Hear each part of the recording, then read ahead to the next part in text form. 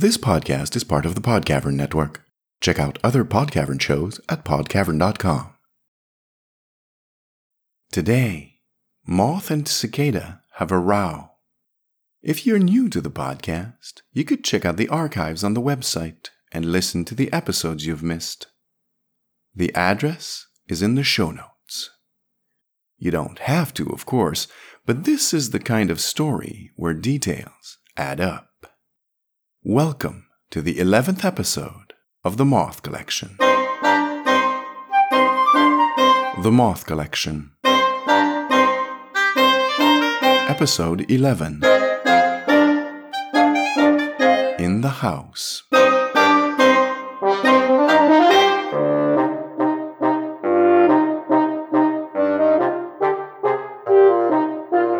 One. Cicada breached the foamy surface like a dolphin. It was a big bath. She took a huge, gasping breath as water sloshed out over the rim in steaming waves, splashing to the tiled floor with the sound of an ocean. The bathrooms in the single suites at Net House were roomy, but in couples units, particularly in the newer East Tower, they were palatial. 312, said Moth with a grin, holding her hair up, partly to prevent it from getting wet, but mostly because she knew Cicada found her sexy like that. Something about the contrast between her red hair, streaked with gray though it was these days, and the near porcelain white of her neck. Her wife's words, not hers. They were listening to Debussy's La Mer, which made Moth happy. People thought her subtle because she spoke quietly, but in truth, she always went for apposite over subtle. Cicada wiped the suds out of her eyes and glowered at Moth. Every bloody year I lose 10 seconds. She shook some water out of her curls. She settled back and draped her arms along the sides of the bath. Her knuckles paled, and her tawny biceps, crisscrossed with the scars that testified to a lifetime in theater, quivered a little when she gripped the marbled rim. Moth's eyes went to one such witness in particular, there, just under Cicada's left shoulder, and her heart ached a little as she remembered Spider. I'm getting old, sugar. 9 times out of 10, Cicada would have said these words with a laugh bubbling behind them, but today she sounded sour about it. She gave the rubber duck an angry swat. You're still 1.5 minutes over my record, said Moth soothingly. That'll keep constant, I suspect. I lose seconds all the time, too. She was trying not to stare. She was always trying not to stare. Cicada often compared herself to a cat. She could be affectionate, indeed demandingly so, but it all had to be on her terms. Moth had been trying not to stare for 15 years by her reckoning. Yeah, that's sweet of you, baby. And I don't mean to impugn your badassery in most respects, but it's not like a competition. There was a perplexing, rolling rumble from outside the suite, followed by what appeared to be a large number of people making a fuss. The noise must have been prodigious for it to be audible through the soundproofed walls. It was so unusual that Moth and Cicada didn't quite know how to react. Was it funny? Annoying? Scary, perhaps? The breach alarm suddenly blared all through the building, making the walls and their bones vibrate. Their eyes locked. It was scary, after all. Also a little exciting, if Cicada's gleaming pupils were anything to go by. Every op in the house was expected to know that sound, but no one imagined they would ever hear it outside of a training room. As far as Moth knew, until this moment, no one ever had. Cicada was so discombobulated that she even began to ask aloud what was going on, then caught herself and shot out of the bathtub like a missile. Skidding on the tiles, she ran out to the bedroom. Moth could not follow suit. Her prosthetic foot was on her vanity, the one on the left filled to bursting with a startling collection of cosmetics in innumerable bottles, tubes, and glittering jars, and putting the damned thing on was a bit fiddly. She could hear her wife already keying in the combination to the lockbox. For a split second, she wondered at how she could hear that, until she realized that, although the breach alarm droned on, the volume of the noise was becoming gradually lower. It now felt like part of the back wall of her mind, like an insistent headache. No doubt the alarm would fade out entirely in time. After all, the people living at Net House were professionals. "You come back here and hug me before we leave. Cicada, you hear?" Moth called out, quickly but carefully pulling herself out of the water and stretching to grab her foot. A note suddenly dropped. It was from Collection. From Collection. What a day. "Well, ladies, gentlemen, and all, this is neither a drill nor a malfunction. Proceed with all applicable protocols, and do be careful." "To hell with all applicable protocols," Cicada exclaimed from the other room. "This week, that would mean congregating in the main concourse, am I right?" "I believe you are," said Moth dismally. The mention of protocols made her feel her age. "Well, that sounds pretty stupid to me." Cicada strode back in, a searer in each hand, wearing nothing but sandals. By God, even if the worlds were ending, Moth would not be denied that vision. Cicada noticed and chose to bask in it. She bounded to Moth, hugged her, kissed her, let her hand trace the older woman's lower belly, grazing the first hairs. Kissed her again, this time seriously, enjoying the feel of Moth's breasts against her own. Then she pressed a searer into the breathless redhead's hand. Cicada never spoke. She was excited. The breach alarm. What a time to be alive. Cicada grabbed a couple of towels and tossed them through the doorway onto the bed. Moth, still dripping sudsy water, let herself be helped into the bedroom. She sat on the corner of their bed as Cicada disappeared into the bathroom again. Moth's golden eyes, usually blazing, were clouded. They lingered on the shapes that were Cicada for as long as they were visible, and beyond. Moth shivered, then began scrubbing her stump thoroughly. It was a very bad idea to wear her foot over wet or, God forbid, soapy skin. Just so she could stand and gather her clothes, she stuck the stump into the recess of the prosthesis without securing it. She had to get dressed before she could put it on. The bastard thing never did get through a trouser leg. She was putting on her underwear when Cicada ran through the bedroom one last time on her way to the front door. She was wearing a pale pink undershirt over red gym shorts and was holding her searer two-handed. "You're not going out like this." "Why not? I'm ready now. Come on, babe. How often do I get to do Die Hard? I'm going scouting. I'll keep in touch. You look amazing in that bra. I love you." And she left, skipping like a lunatic terrier. Moth sighed. It always came back to this. Cicada was a great op. She was her own woman, and though Moth would stop breathing until this whole thing, whatever it was, had blown over, she could not treat her wife like a child. Also, for a woman who would be turning 60 in the fall, Moth did look amazing. She got dressed as quickly as she could in a standard gray suit. No time for makeup.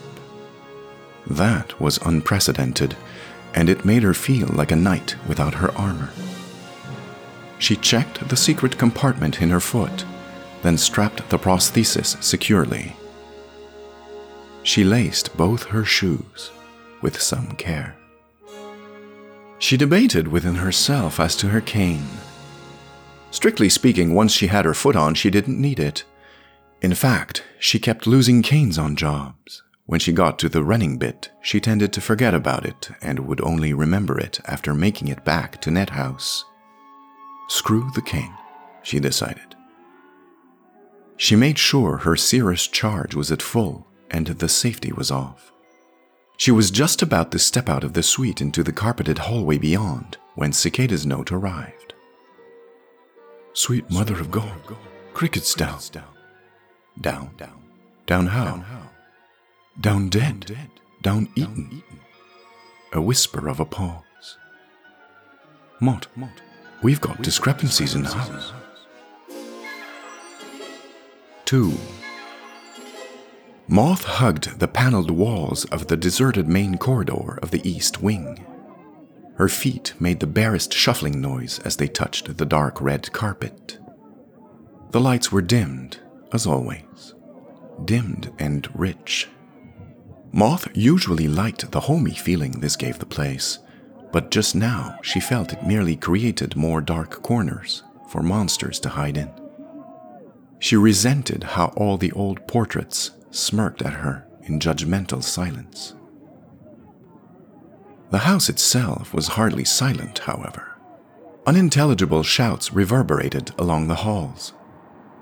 It was difficult to tell where the clamor came from, or indeed if it proceeded from human or discrepancy throat. Cicada was already somewhere inside the office building, to the south of Moth and possibly a few floors down. If anything noteworthy happened, they'd, well, make a note of it. Besides, unless they were officially on a job together, they both liked not having to mind the other for a few minutes. That was Moth's story in any case, and she would hold on to it like grim death. This was where compartmentalizing separated the women from the girls. Flea, butterfly, she noted instead. Are you in the West Tower? We're actually coming down to ground floor, noted Flea. Whatever's going on, it's not happening here. I was just about to send you a note, Moth, added Butterfly. You know. Moth smiled. She knew. Slowly, over decades by her reckoning, this other butterfly had become, if not her butterfly, then certainly one of the butterflies. And this flea had come into his own since she and Cicada had rescued him from Drop's hellhole, where the earlier flea had hit the end wall, God rest his soul. If Cicada wanted to do her ninja act, Moth felt that these two were a satisfactory team to work with in the meantime. Converge, she noted.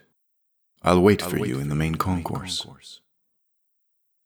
The East Wing, which the East Tower abutted, was called that for no discernible reason. Net House and its grounds stood inside a displacement, and no one had ever been able to ascertain where in the worlds it actually was. The notion of the points of the compass was only poetry here. The garden paths all led to the psychedelic swirls of the nothing and all, and that was that. You wanted in or out, you took the slide. The East Wing was home to 3 restaurants, currently a sushi place, a vegetarian steakhouse, and an Indian takeout, the supermarket, the movie house, and the historical library. The West Wing, some 300 meters in front of her beyond the main entrance hall, housed the religious quarters, the museum, the dépanneur, the entertainment library, and 2 bars, Crazy's, the noisy one, and Rick's, the slightly less noisy one. This was a Casablanca-themed gin joint, the result of vigorous lobbying on the part of Cicada, and one of her proudest achievements. And beyond that, the West Tower, where most of the single ops resided. Moth turned the corner at the historical library into the corridor leading to the office building per se, and stopped dead. The wall on the left was defaced with an enormous word gouged into the paneling and the paintings alike, as though with a pickaxe. The word was peace. Moth shook her head, a little piqued. There was no way Cicada hadn't seen this. They finally made it, Cicada, she noted wryly. What do you mean, Shug? Who? Whatever cabal the discrepancies have been able to maintain for 10 years by my reckoning. How they kept at it through their madness without eating one another is more than I can imagine, but here we are. They burrowed through the brains of enough retirees finally to show up. Oh, the peace graffiti on the walls? I couldn't make anything of them. There's more than one? I'm near the historical library. It's been ripped into the wall. Oh yes, noted Cicada. I'm inside the office block.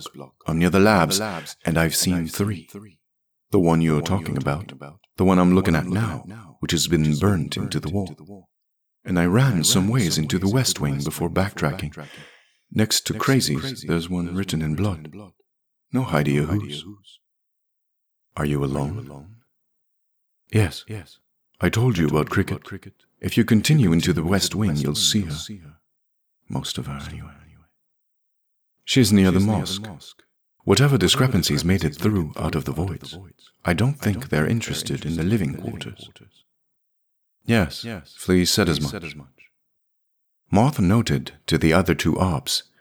Flea, Butterfly, brace yourself. Cricket has hit the end wall, and you'll walk past her as you come to meet me. I'm sorry. I don't know exactly what they're after, noted Cicada, but my hunch is it's somewhere in the office. Sounds reasonable. I also ran into Dragonfly, Cicada noted further. He was badly wounded and not very coherent, but there's a fire discrepancy somewhere on the grounds, among other things. I bandaged Dragonfly and left him inside one of the vacant suites in the West Tower, on the 2nd floor. He couldn't make it to medical, and if I'm right, the last place we want him to be is the office block. We'll send someone when we can. At least he can't be ambushed in there. Moth pursed her lips. Ambush or siege, that was the usual choice, yes. She brooded for a second, then noted, You're right about the protocols. They make no sense if NetHouse has been overrun. Here's the plan. Get to Collection. If this peace motif means anything at all, I believe it's about Collection. Make sure he's okay. Escort him to the vaults and lock him in there. Then defend that position, but be careful about it. Flea and Butterfly are coming to me. We'll sweep the place. If we're lucky, you won't see anyone. So just wait for me.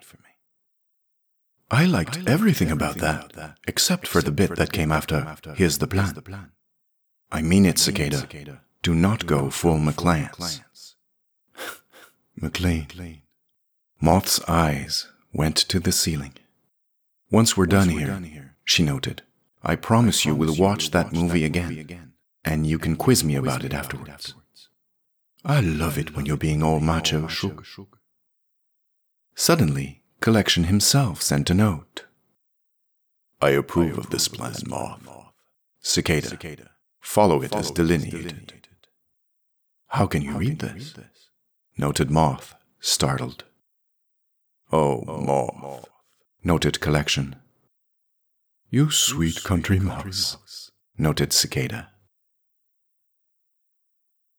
3. Cicada couldn't help herself. She was having fun. She glided between the dirty green cubicles of the office block, her arms already glinting with a sheen of honest sweat. She'd ditched the sandals when she'd realized how uncomfortable and indeed risky they were to run in. Now her worst enemy would be a dropped thumbtack. She'd take her chances.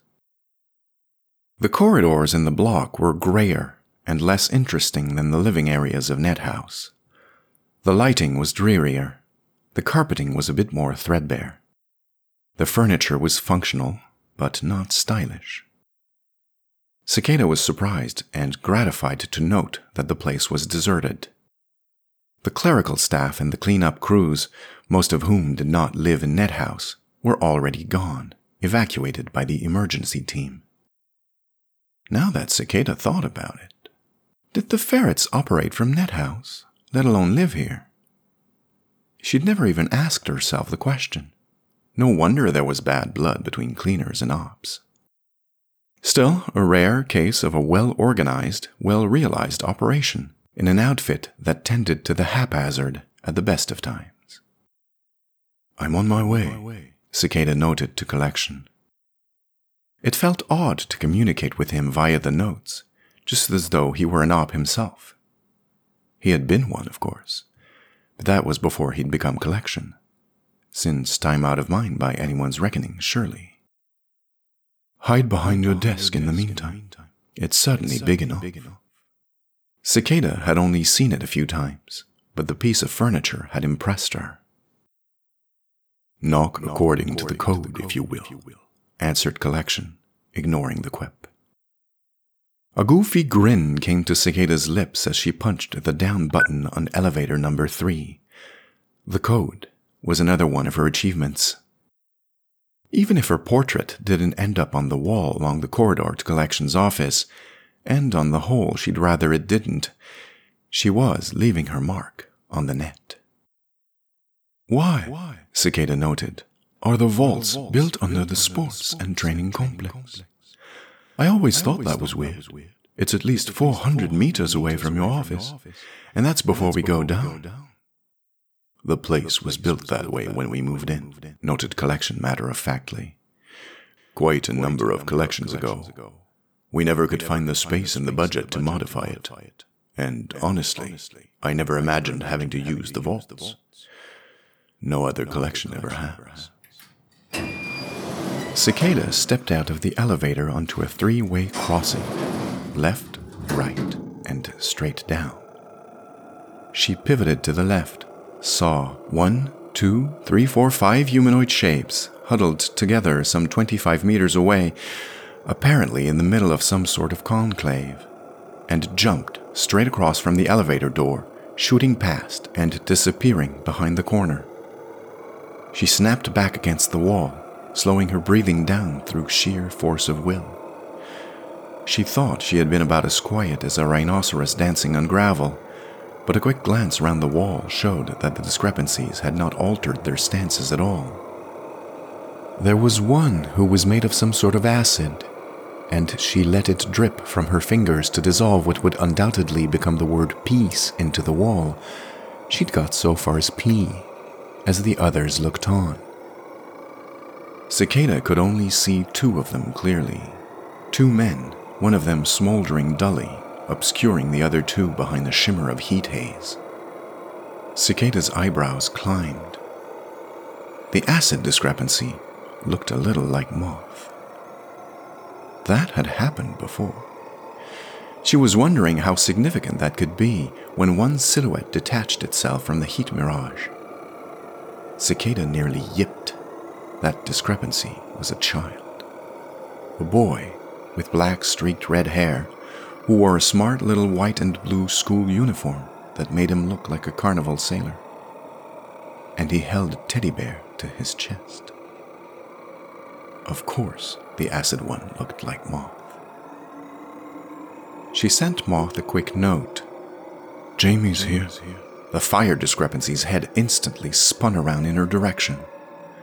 Cicada swore under her breath as she scrambled further back behind the wall. She secured her grip on her seer. "They can read the notes." "What do you mean?" instantly noted Moth. Then, silence. Clever Moth. "Idiot," said a small, childlike voice. This was followed by a dry swish, like a blade being pulled out of a scabbard in a movie, then a dull groan. Cicada sneaked a quick glance at the discrepancies, fully expecting them to be rushing up the corridor to her. Instead, she saw Jamie standing over the writhing form of the unfortunate fire creature who had given the game away. The others stood back, their features stunned and angry. "Cicada, report," noted Collection. Cicada was surprised. That was a bit dense of him. The boy held his teddy bear in his left arm. His right arm, now a long blade of ice, speared the larger man through the belly, pinning him to the floor like a butterfly. The swish had been the sound of a blade being sheathed, not the opposite. Jamie turned to Cicada, and his eyes went through her. The woman with acid fingertips made a pleading gesture. "We want peace, Cicada," she said. Droplets fell from her nails and whistled as they hit the carpeted floor. "We want out of the voids, Cicada," added the man who was still standing. He had the angular look of one of the bronze ones and smiled rigidly, as though he were incapable of moving his lips. Jamie's arm became running water, then congealed back to human flesh. He nodded to his companions, and Cicada stiffened, bracing herself against her back leg. At an invisible signal, they all turned on their heels and ran. Away from her and leaving their erstwhile comrade, drooling lines of fire from his contorted mouth. As they turned the far corner, Jamie said, conversationally but perfectly audibly, "I want my mother, Cicada." Cicada gave a tremendous push and sprinted after the creatures, but by the time she rounded the corner, they were all gone. There were signs that they'd changed to their elemental forms to go faster. Puddles, collapsed areas under the carpet, crepitating spots where acid was eating into the floor. It was not impossible, she imagined, scanning the corridor, that they'd got into the ventilation system. She was starting to regret her decision to forego the sandals. "They can read the notes, Mom. We're all converging, all of us. We'll see who gets there first. I love you. I love you. Stay safe." Oh, the longing in those words. Cicada's chest tightened. Moth's next note was housewide. The discrepancies have cracked the notes. No op is to use the system for the duration of this emergency. Furthermore, if they can read the notes, it's a safe assumption that they can hear us using any other kind of remote communication. Rely on signs and direct voice. That was her moth. Once she knew the score, she played it, and played it well. Who else would use the word "furthermore" in this kind of chaos? Draining her seer on the wounded discrepancy, you never knew. Cicada jogged back to him and stopped over his simmering form. He grimaced as he tried to sit up, squeezing flames and sparks between his splayed fingers over the gaping, volcano-like wound in his abdomen. The wall behind him read P in sizzling letters. "We want peace, Cicada," he wheezed, tears like brands rolling down his smoking cheeks. "You need to work on those PR skills," she said, and squeezed the trigger on her seer.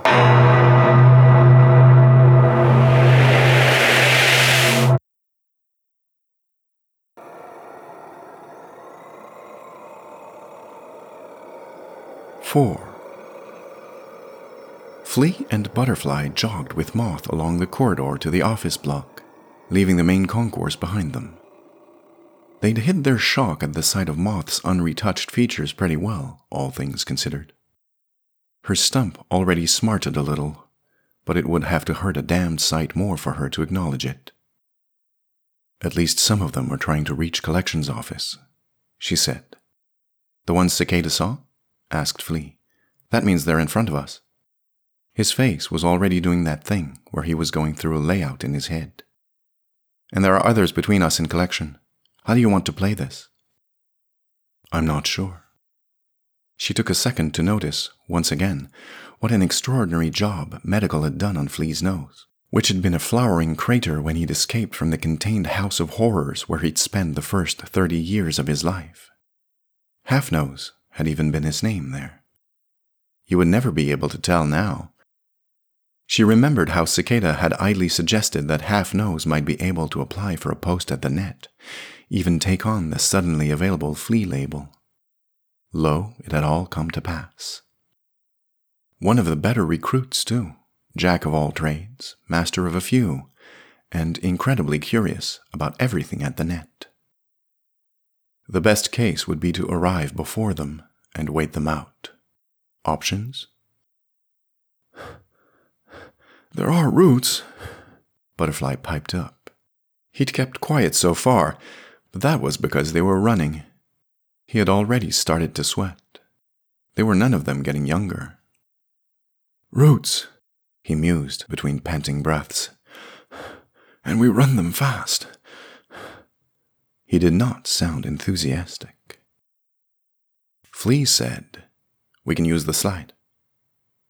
Moth stopped dead, and Flea nearly collided with her. Butterfly stopped, trying not to appear too grateful. She stared at Flea, stunned. "Go on." Flea looked sly. "We use Launch Tao, which is just around the corner. I can set it up. We slide right next to Collections office. It's unorthodox, but there are no technical reasons as to why it shouldn't work. Then we wait." Why did he speak so fast? He never used to when he had no nose. "You can set it up?" asked Butterfly. "I can do a bunch of stuff," said Flea affably. "I've been diversifying. You do realize I've put in my transfer, right?" Butterfly cocked his head. "I thought you were kidding about that." "Nope, dead serious. Paperwork, interviews, tests, forms, signatures, all done. This?" His searer swung about in an arc around him. "This is all going on 1 week. 1 goddamn week. Before I take up my new posting on the psych team." The psych team? Moth's surprise was obvious and, she realized it too late, a little insulting. Flea looked down at his toes. "I met someone." "You'll push up the IQ in there, that much is clear," said Butterfly. Moth socked him on the shoulder and gave him a warning look. "She's a lucky woman," she said to Flea. "I hate to lose you." An awkward silence. Then Moth stood up straight, like a spring being released. "Right, we take the slide. But first," she turned and stared at Butterfly. "This is what I want you to do." 5. Cicada felt a tug on her shorts, somewhere about her left thigh. She wiggled, hoping whatever it was wouldn't break the skin. She grunted as she pushed forward. The fabric inevitably tore. Remarkable how loud it sounded in here. She rolled her eyes. It had seemed like a good idea at the time, but now she was starting to have her doubts. It was tight, and it was dark, and it kind of smelled. "Come out to the coast, we'll get together, have a few laughs," she whispered. 6.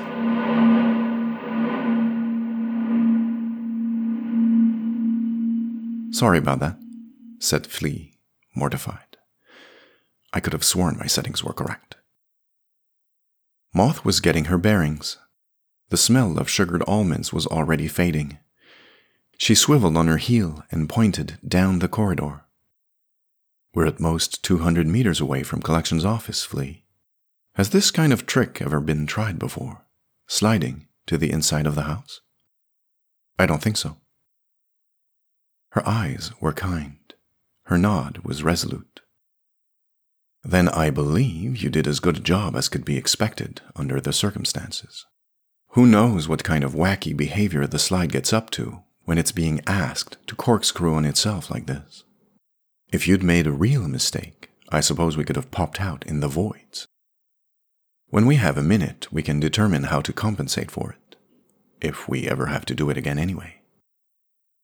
Flea sighed as he thumbed the safety off his searer again. "Sweet of you to take it like that. I just hope Butterfly didn't end up too far away from where he was supposed to land." There was no real cover to be had in this open hallway, and therefore no real reason to be particularly deliberate about it. They advanced as quickly as they could, eyes open and weapons trained. After 20 meters, Moth suddenly slowed down and put up her hand. No cover meant nowhere to hide either, but discrepancies could conceal themselves behind the very air. Flea sensed it as well. From the other end of the corridor, all the posters and notices tacked to the walls had begun to flutter. It was barely perceptible at first. "Do you feel that?" Moth asked.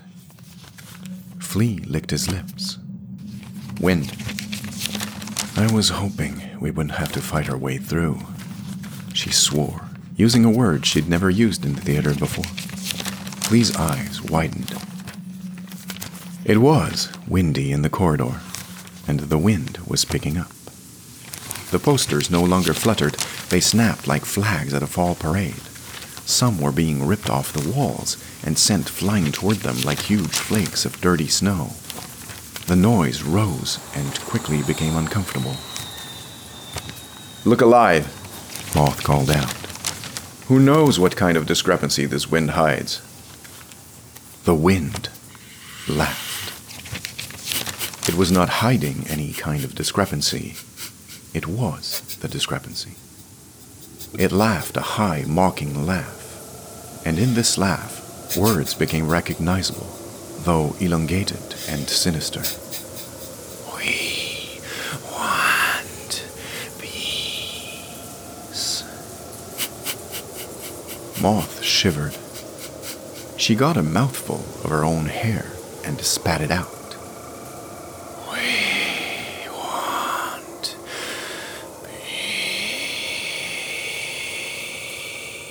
peace."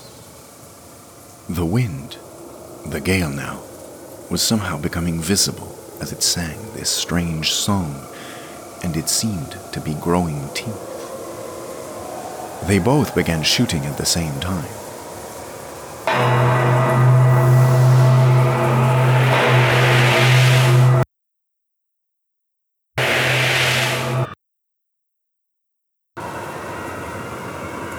The words and the laughter changed to banshee-like shrieks of agony. Tatters of gloomy mist appeared in midair, swirling with ragged sparks that spun and fell heavily to the ground, where they sputtered as they burned themselves out on the carpet. The next few minutes were a gauntlet of discrepancies of all kinds. A large, lumbering troll made of veined marble. A thin bird with bright plumage, sharp as razor blades. A slithering abomination of bulbous, purulent pustules, which spewed gray-green, foul-smelling ichor when they burst under the seer's thin beams. They all chanted, "We want peace," as they charged, toothy maws gaping, talons ready to rend and rive, and they all died, sounding surprised. The corridor became a charnel house, with the remains of 7 or 8 different discrepancies commingling and fusing, ready to bedevil the cleanup crews if Nethouse still stood at the end of the day. Then, as suddenly as it had started, it was over. Moth and Flea stood in the middle of the battlefield, haggard, sweaty, their eyes wild, their weapons hot. Moth nearly seared Butterfly when he finally found them and greeted them. "Oh, so you met a few too," Butterfly said, then added brightly, "I got it. So many miracles in a row you wouldn't believe. But I got it, Moth. Here." He thrust the teddy bear at her. "I think you should know that Jamie's not happy about this. The last miracle in the chain was me making it here in one piece." He laughed as though at a pretty good joke, and then he fainted because his missing fingers had made him lose an awful lot of blood. 7. The last 50 meters had really been no fun at all. The whole place had seemed to constrict around her. Screwed TV dinners, Cicada thought. This is what an elephant inside a boa feels like. And there had been something alive and skittering around corners. Several somethings, in fact. No discrepancies, the Lord be thanked, but still a little unnerving. She wiped her brow with the back of her arm and looked through the metal mesh. It was Collections office, all right. She recognized the carpet. She was just about to push the cover out of the way when she remembered. Knock according to the code. She whispered the words as she rapped loudly against the sheet metal. Shave and a haircut. 2 bits, answered Collections' voice immediately, very close to her. She started so violently that she banged her head against the top of the vent. Her vision exploded into bunting and sparklers. Through the colorful ribbons swathing her skull, she dimly heard Collections' next words. Come in, Cicada. Didn't mean to startle you. She used her seer-holding hand to shove convulsively at the cover, which popped off and tumbled away with a soft clang, and let herself dribble out of the air vent onto the floor. She rolled over and sat up, pressing her left hand to the back of her scalp. That would leave a lump. She grit her teeth in irritation. She was filthy. The pink of her undershirt had been transmuted to a color that could only charitably be called dropped steak. There were smears of soot and dust on her sweaty skin, traces of cobwebs in her disheveled hair, and she was covered in shallow cuts. A bit disheartening, considering that 40 minutes ago she was sharing a bath with a hot woman. There was a distinguished cough to her right, and she started again. Collection sat on the floor beside the vent, about a meter away from her. His seer was still trained on her. Wearing an immaculate but baggy suit and tie, he sat motionless, and his breathing was so slow he looked as though he was in fact the handiwork of an excellent taxidermist. As her vision cleared, she stared in impolite fascination at the deep lines on his cheeks and across his brow, black on dark brown. Canyons, really. His tightly curled, closely shaven hair was of an eye-watering white. God, how old was he? Still, it was good that she'd remembered to knock. I could hear you coming for a while, he said, mercifully not commenting on her choice of mission attire. As was the case with many bassi profundi, the slow resonance of his voice contrasted startlingly with the frailty of his frame. Why didn't you take the service corridors? There are service corridors? All over the place. There's one that debouches not 20 meters from my door. She took a long breath, the kind she took before going underwater, winced because that hurt, honestly, then gave a sort of stolid shrug. No one tells me anything. Of course, Bertie, he said. He shook his head at the sheer astounded delight in her smile. Yes, Cicada, I've read a book in my time. They sat still and silent for a little while. I think the volts are out, he went on at length. Why? They're already here. Hear that? They've been trying to force the door. 8.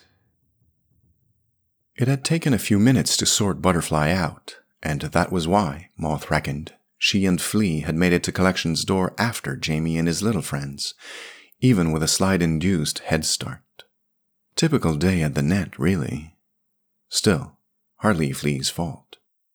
The idea had been a good one, and it had availed them the teddy bear. The bear was of the essence. Butterfly's injuries were life-altering, poor man, but not life-threatening, and the footloose moth was the best person to let him know. He had not recovered his fingers, and by the time they might be able to find them again, they'd be too far gone even for medical to do anything about them. So she bandaged his mangled hand using the supplies in Flea's emergency pouch. How she had managed to leave her suite without her own pouch she would never know, but perhaps it was only fair that now and then the shambles that was this office was also partly her doing, and they'd made the slight detour needed to leave Butterfly at medical. For a wonder, one of the doctors was still around. She'd refused to leave the ship, the dog said, sitting butterfly down and getting her syringes in a row. Discrepancy invasion, she was bound to be needed a bit, right? Right. And now Moth and Flea were hiding behind a gilt pillar and watching the acid discrepancy who looked like Moth try to eat her way through the door to collections office as the placid one made of bronze battered the word peace into the wall, and a bearless Jamie looked on. The child was pacing, and he gave the impression that he would start to spew acid himself in about 2 more breaths. Flea tapped her on the shoulder. "My seer," he whispered in an apologetic tone. "It's nearly depleted. I guess I panicked a bit as we made our way here." She looked at the charge on her own weapon. There was a good third left. She held out the seer to him. He dithered. "Take it." "What about you?" He was blushing. "I'll be okay. Hold this," she said, giving him the teddy bear. She put a finger to her lips and knelt down. A minute later, she was holding her prosthetic foot and opening the secret compartment. She pulled out another serum. "Now hold this as well," she said to a dumbfounded Flea as she put her foot back on, taking particular care with the lacing. "How long have you been walking on this?" he wondered, his hands full. "I've had the thing modified at least 10 years ago by my reckoning. Today's the first time I've been able to use it in theater." Cicada said it was silly, but really I only thought of the scheme because of those James Bond movies she made me watch. She stood up and relieved Flea of a seer and of the bear, which she held tight against her. For a mad moment, she fought the urge to add a few kisses to the toy's cheeks. What would Flea have thought of that? What would Cicada, for that matter? Right, let's see if we can't sort this out using our words. We're not going in hot? Chances are it'll end in a fight, but I have a history with one of these discrepancies. She ignored his quizzical expression. Follow my lead. She stepped out into the corridor, seer down, bear cradled in her arm. "Jamie," she called out. The discrepancies turned to face her. The 2 adult-looking creatures seemed unsure of the reaction they were supposed to have. They glanced at the boy, waiting for a cue. A rivulet of acid saliva snaked down the woman's chin, going psh. Jamie's hair. It was getting redder all the time. Moth found it touching in spite of herself. His eyes alternated at a mad speed between her face and the teddy bear in her arm. "Is he dead?" he asked in a voice at least an octave higher than usual, and his voice was not deep to begin with. "The bad man who stole it for you?" "No, thank God," shuddered Moth. "Jamie, I only wanted you to listen to me. You can have the bear back after we talk." "I wish he were dead, you know. That was a rotten trick." "No, you don't. You don't." There was only one question that mattered, and Moth asked it. "Why are you here?" The boy scoffed and thrust his chin toward his companions. "They're here. They're all here because they want to be able to come out of the in-between places without your people hunting them down." "Yes," said the acid woman. "We want peace." The bronze man pointed bovinely at the word he'd been bashing into the reinforced wall. Flea barked a sardonic laugh. Moth threw him a pleading glance. "What about you, Jamie? What do you want?" "I want my bear." His hands began dripping water as he raced them toward her. "I want my bear." His cheeks were wet, but it was impossible to tell if that was because he was crying or because he struggled to remain a boy. "I want my mother. I want..." He was crying. I want to stay with you." He took a step toward her, his fingers alternating between the small, charming little digits of a 5-year-old and keen ice needles. With a crash, the door to Collection's office burst open.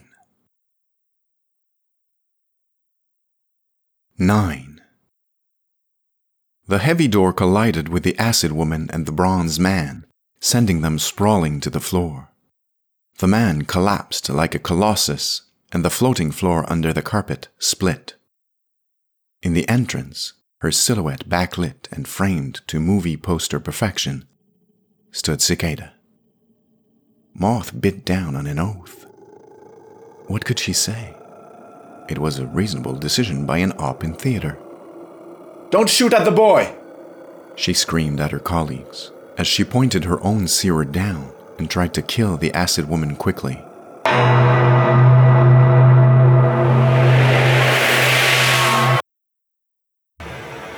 Her admonition was bootless. Jamie seemed to have disappeared. Moth fancied she saw a ripple of liquid along the floor, then flowing up the wall toward the ceiling, but there was no time. Cicada was already halfway back inside Collection's office, taking shelter by the door and shooting, well, in Moth and Flea's direction, really. Flea ran to the right, slightly ahead of the discrepancies as they pushed themselves off the floor, braying in pain and anguish. Moth rolled to the left, taking care not to end up in Flea's cone of shot, and rose up again, ready to sear, the movement remarkably smooth and fluid for a woman her age, though she knew she would feel it in the morning. Between the three of them, they had the two remaining discrepancies in a triangular pincer. The problem was the bronze man.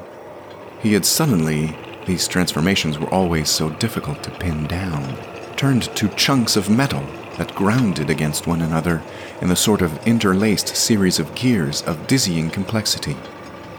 Leaving ragged grooves in the floor, the whole structure crashed toward Moth and Flea like a futuristic tank in a science fiction movie, one of those that don't have to make sense. And like a tank, it seemed to be at least somewhat resistant to weapons.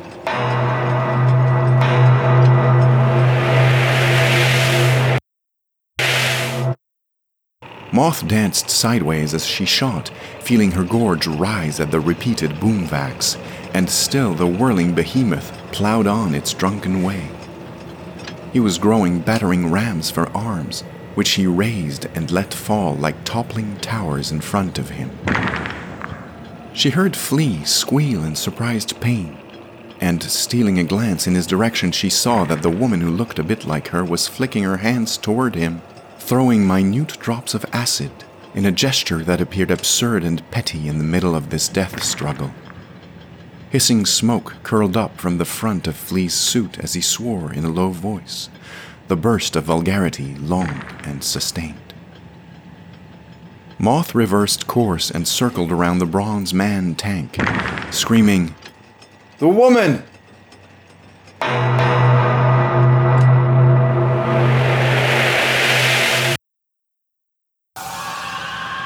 As she expected, two seer beams suddenly converged on the female discrepancy, who lost first an arm, then most of her right hip. Through her qualms and her remorse, Moth felt a glow of pride. What excellent people she worked with. Flea and Cicada's seerers sang on, alternately clanging like church bells, and stopping all sound as though someone had yanked on the cord to the headphones of the worlds, and the woman was reduced to an amorphous glob of shrieking ooze. Moth was no longer paying attention.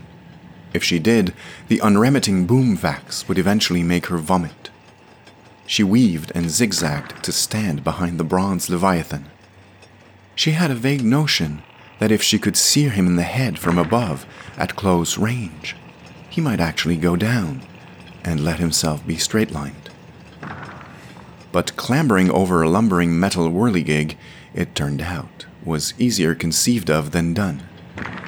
Halfway up, fighting to keep her balance, she suddenly found herself dubitative. Was this working? It wasn't. She blinked twice.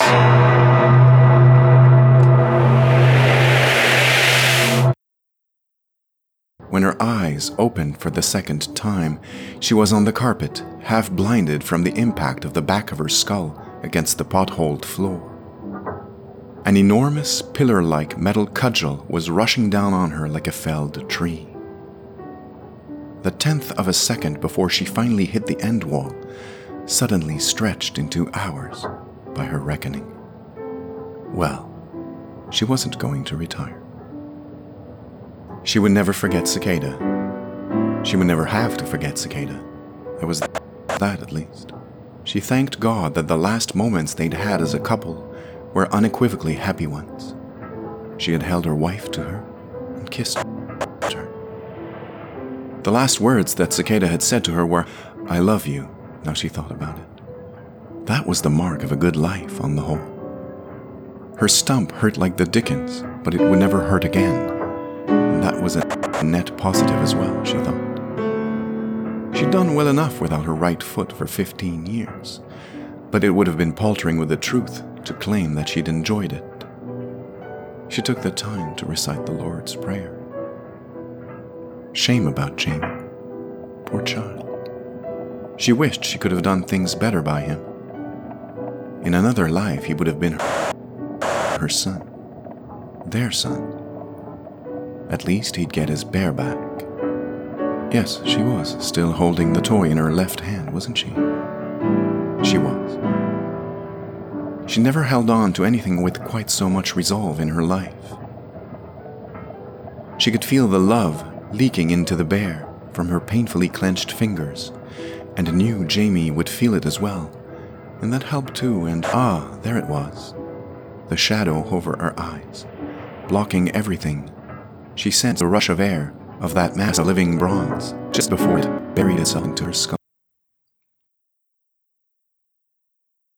10. Only it didn't. She opened her eyes. She'd closed them at the last moment, days ago by her reckoning. Not tightly, not in fear. In peace. In a measure of peace. The bronze war machine was no longer looming over her. He, lay next to her, a man again. Well, two halves of a man, to be clear. On either side of her, bisected by some fearsome edge.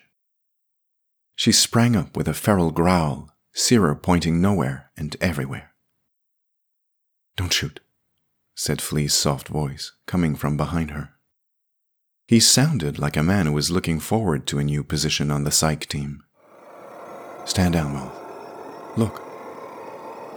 "Sorry, Shug." Cicada's voice now, strained. "Little bugger's fast." Teeth rattling audibly. "Cold, too." Moth's red and silver hair flew as she spun round. Her face contorted in rage and confusion. She struggled to grasp what she was looking at. Then she understood.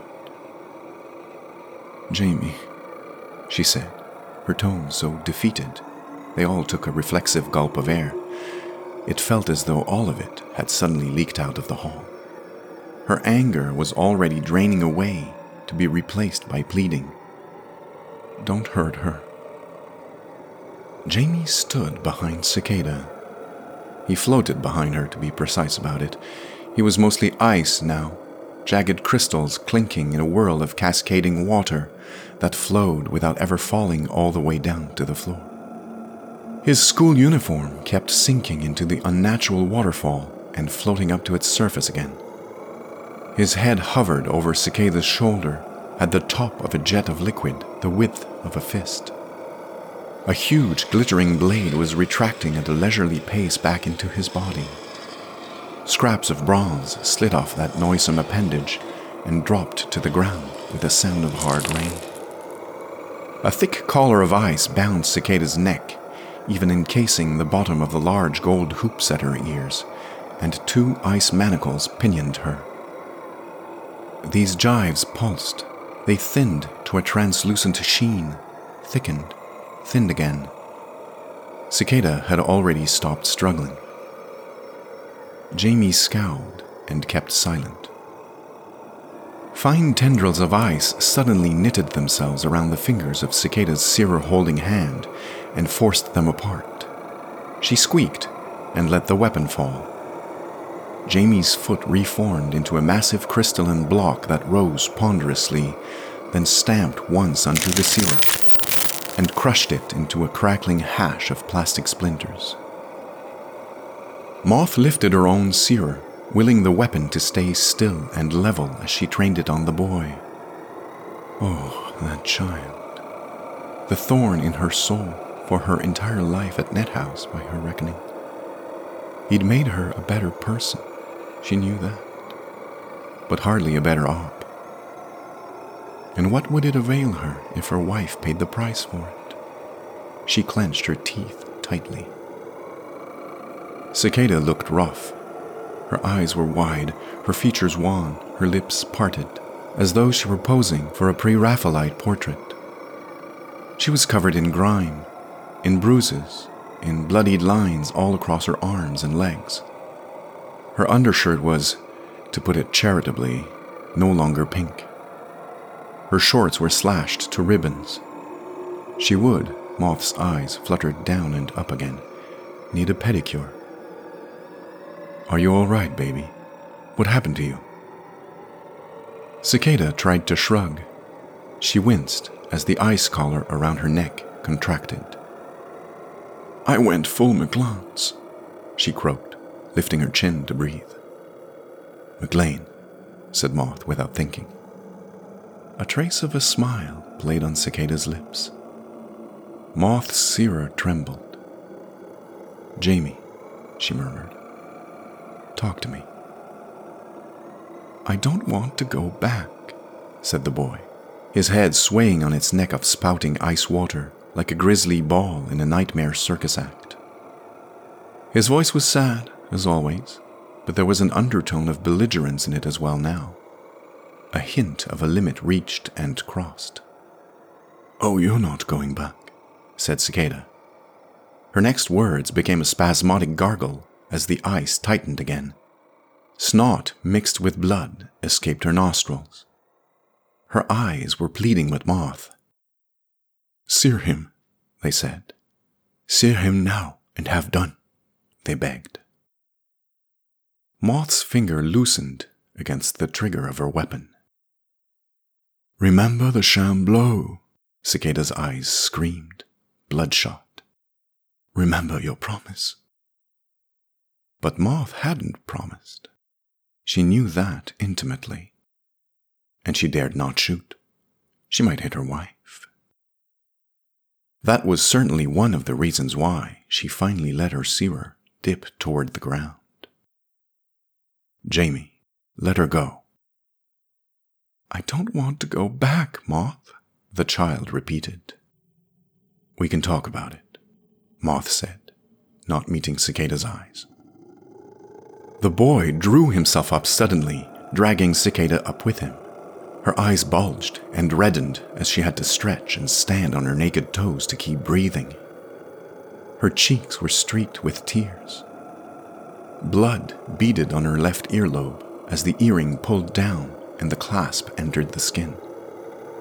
The ice on her flesh was starting to burn her. It cracked, then receded a little, and Cicada settled back on her feet with some relief. Enough, Jamie, enough. Moth tried to sound solicitous, to keep out of her voice the grains of cruelty she could feel trying to push past her teeth. Don't you want peace, like they do? Jamie scoffed. That's all they talk about, but does it look like they mean it to you? He smiled ruefully, his eyes fixed on the bear with enormous hunger. It's not such a bad idea, though, is it? It's so unfair, Moth. The in-between places, you've never been there, have you? Once. I didn't like it. It's no more fun for us.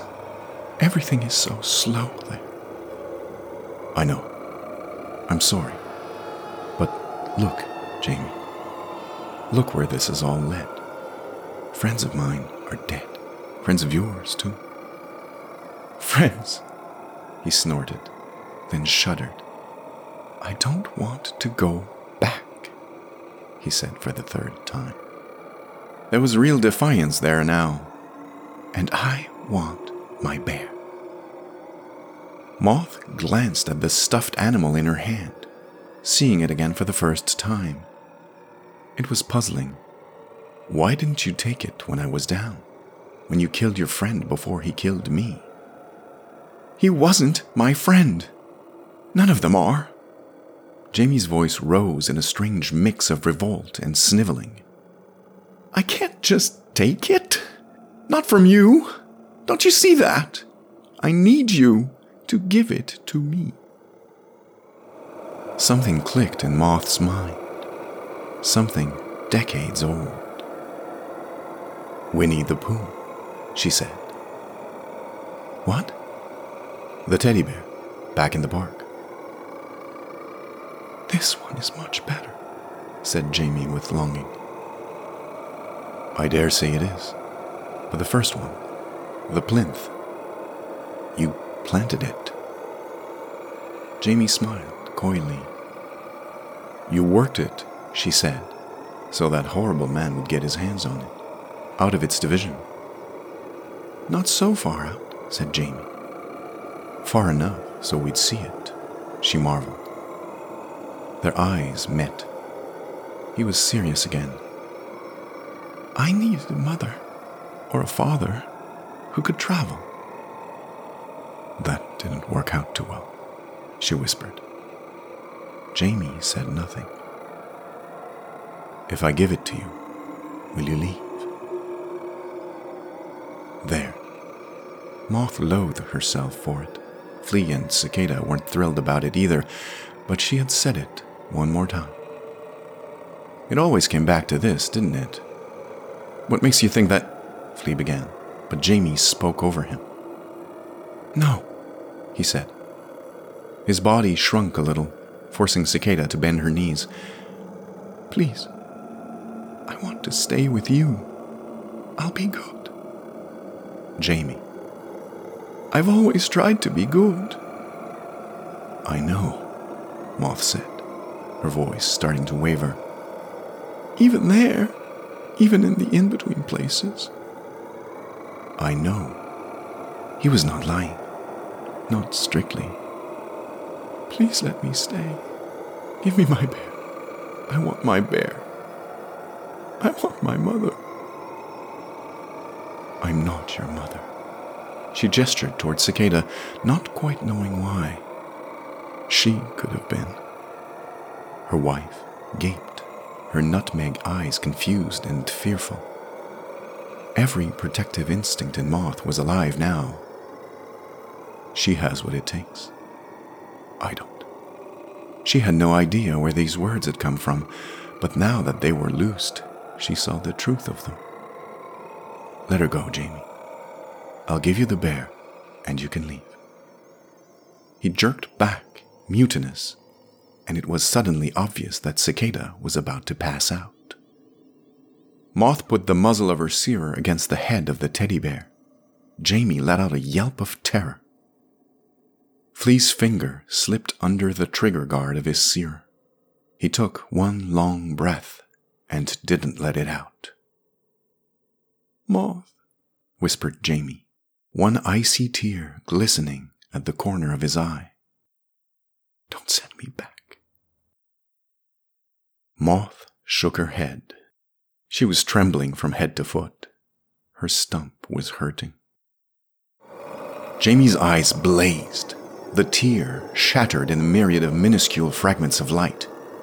He roared in desperate, reckless fury, and 100 blades of ice swung out of him, forming a jangling net around Cicada's head. A millisecond of hesitation. Interminable. Would he have struck? Moth would wander to the end of all things. Still, it was time.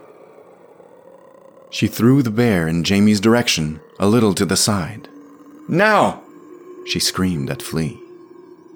There was a searer shot.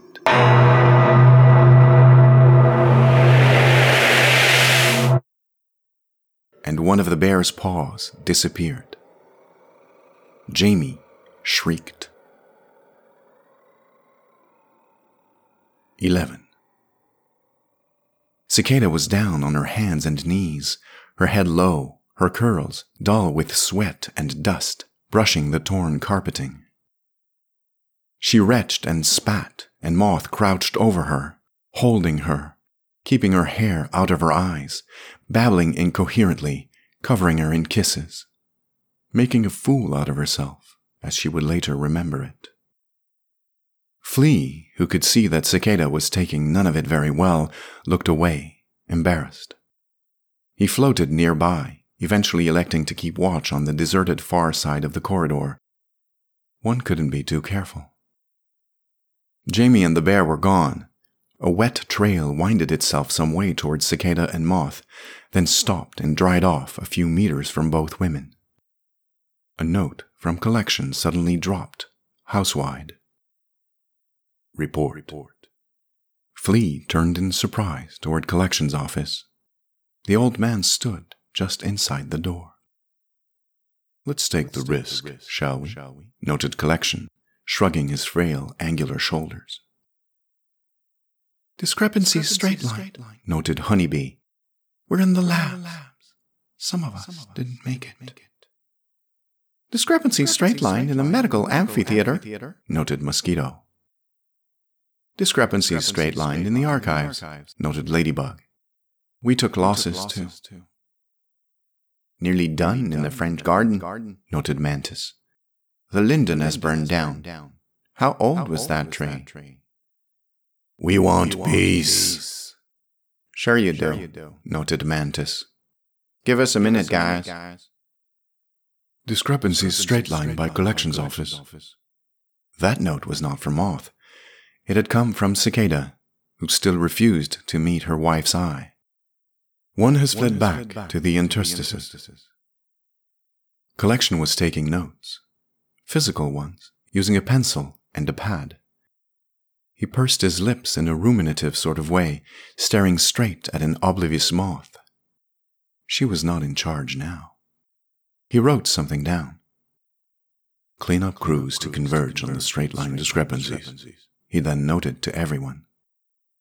There are no cleaners on site, said Flea, trying not to look too pointedly at Collection.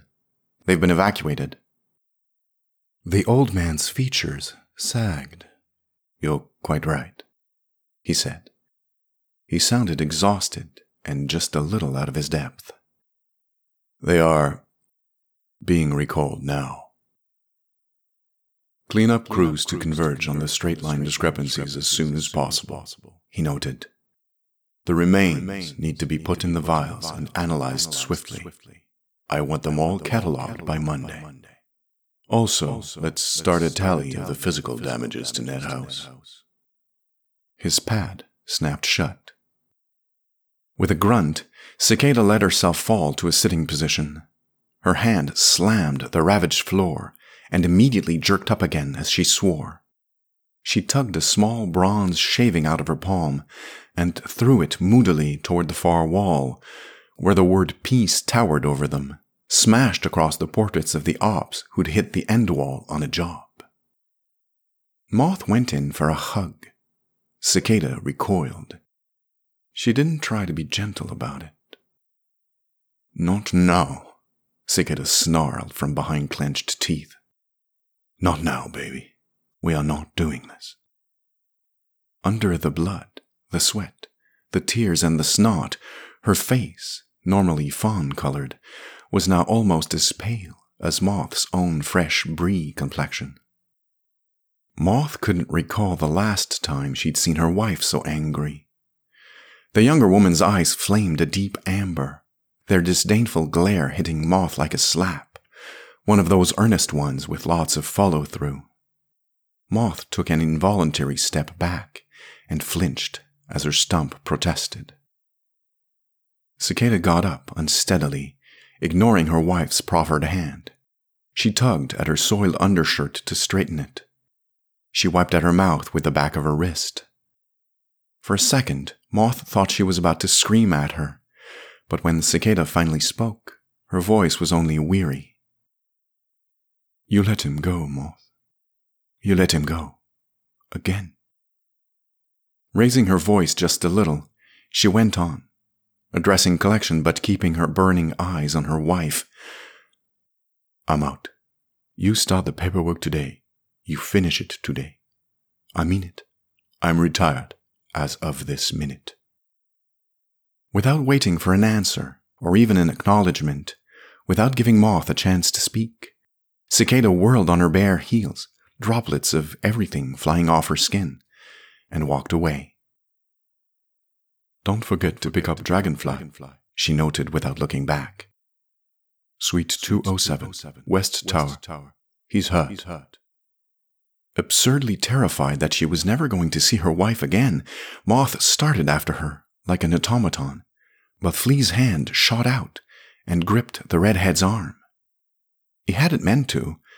It just happened. She was important to him. She nearly punched his new nose in. He stared at her, levelly, with a helpless sort of imploring expression on his face. Discrepancy straight-lined in the French garden, noted Mantis. That'll be the last one, Collection said aloud. That house is safe, if anyone's interested. Moth's eyes cleared, and she seemed to take in the state of the place for the first time. The corridor was in ruins. The walls and the floor looked like they'd been raked by a combine harvester. There was an acrid smell over everything. She registered the word peace again, desecrating the memorials to fallen ops. Cricket would join them when the place was rebuilt. Cricket and others. How many of them hadn't made it through? And she'd let the child go. They'll have to shift the house to another displacement, of course, Collection continued, and we'll need to draw up some sort of protocol in the event of something like this happening again. Moth frowned at him. She couldn't help herself. It was all she could do to keep her wailing bottled in. Her stomach heaved, her stump was hurling abuse at her, her head thrummed. But the up part of her, well, that accursed part was waking up again. Was this really the first time? She asked. Collection shot her a startled look, swiftly replaced by a little pinched smile that seemed to revel in her perceptiveness. 12. Moth limped into the chapel, crossed herself, and sat down in their usual pew. Cicada had worshipped here with her not a week ago. Cicada in her Sunday best was a heart-stopping and a heart-pumping sight. She loved church, even of this desiccated Anglican variety, and that meant color and joy of it. A dress and a smile that made her into a sun, and Moth grateful to bathe in its light. They had sung together. Cicada had such a good voice. Now Moth was alone in the dim, cool air of the church. Reverend José did not live at Ned House, and she only came in on Sundays, for special occasions, and by appointment. The discrepancies had not entered this space.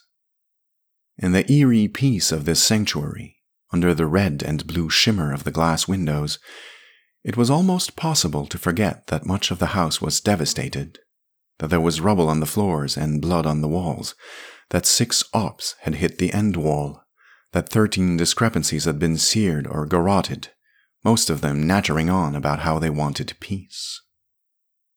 That Butterfly was missing 3 fingers on his right hand. That her marriage was over. She whimpered. She was being dramatic. Cicada had never been afraid for her own life. Jamie had not really been in the position of strength he had thought he was.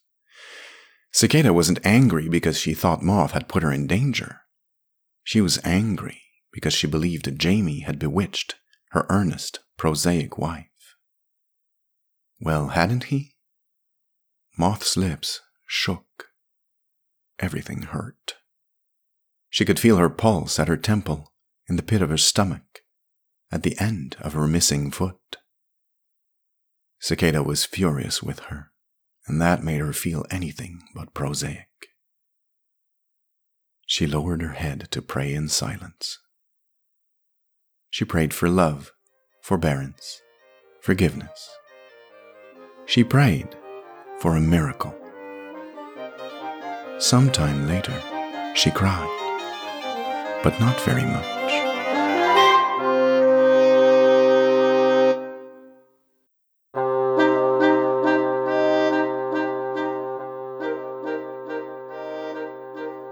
This is Vincent Lauzon. I hope you enjoyed this 11th episode of The Moth Collection. If you did, tell people about it. You can make new friends that way. And come visit the website, which has a bunch of fun things and extras. The address is in the show notes. It's all starting to spiral around toward a sort of ending, isn't it? This one was a bit of a nightmare to write, but the silly die-hard jokes helped me push through. The Moth Collection is written and read by Vincent Lauzon. Production by Transuranic. I hope you'll be back in 2 weeks for another episode of The Moth Collection.